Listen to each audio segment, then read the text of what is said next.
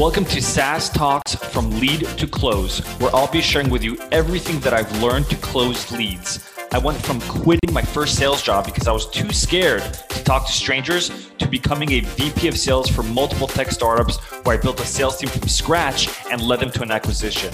I'll teach you how to schedule more demos on your calendars, close at least 50% of your demos, and build a pipeline large enough so you're always hitting quota. If you're looking to scale, then turn the volume up. One of the most disarming sales skills that you can develop in your career and sales arsenal is the ability to unsell prospects, almost convincing him not to go with you.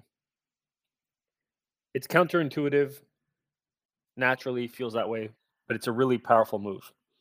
And I'll give you some examples. Let's say you're talking with a prospect and they're telling you that their timeline to implement a solution or solve a problem is next month. Now, a lot of sellers, most sellers would say, okay, why not sooner? And the problem with that is they're trying to sell them on urgency by telling them to make a decision sooner. If you were to flip that on its head and unsell them on making a decision sooner, you would say something like, curious, why not later? Why does it have to be next month? Why can't it be in 3 months?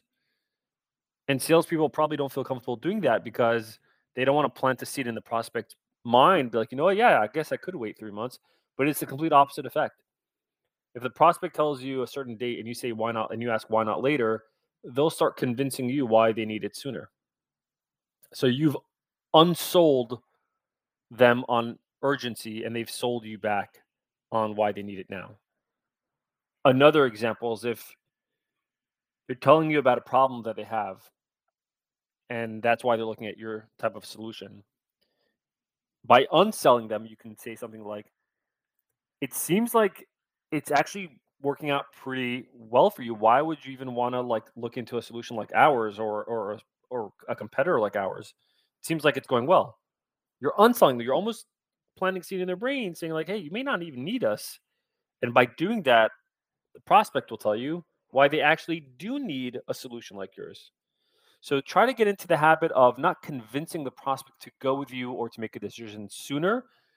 Get into the habit of planting seeds in the prospect's mind about not making a decision quickly and not going with a solution, sticking to their old ways of doing things. Saying, hey, that doesn't sound so bad, actually. Why switch that? Why change that?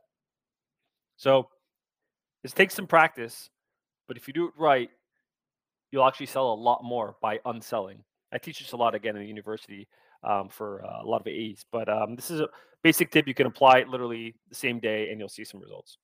P.S. If you're still listening to this and you want to get better at discovery, demos, closing, and everything in between like multi-threading, negotiation, closing, then check out FDTC University, my on-demand sales training.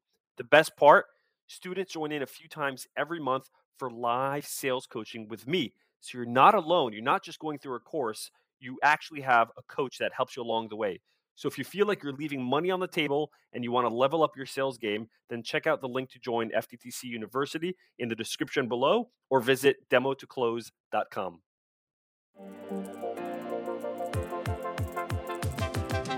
Thanks for listening to today's episode. If you found this relevant or practical at all, then please share this episode. Until next time, I'm your host, Mor Asulin.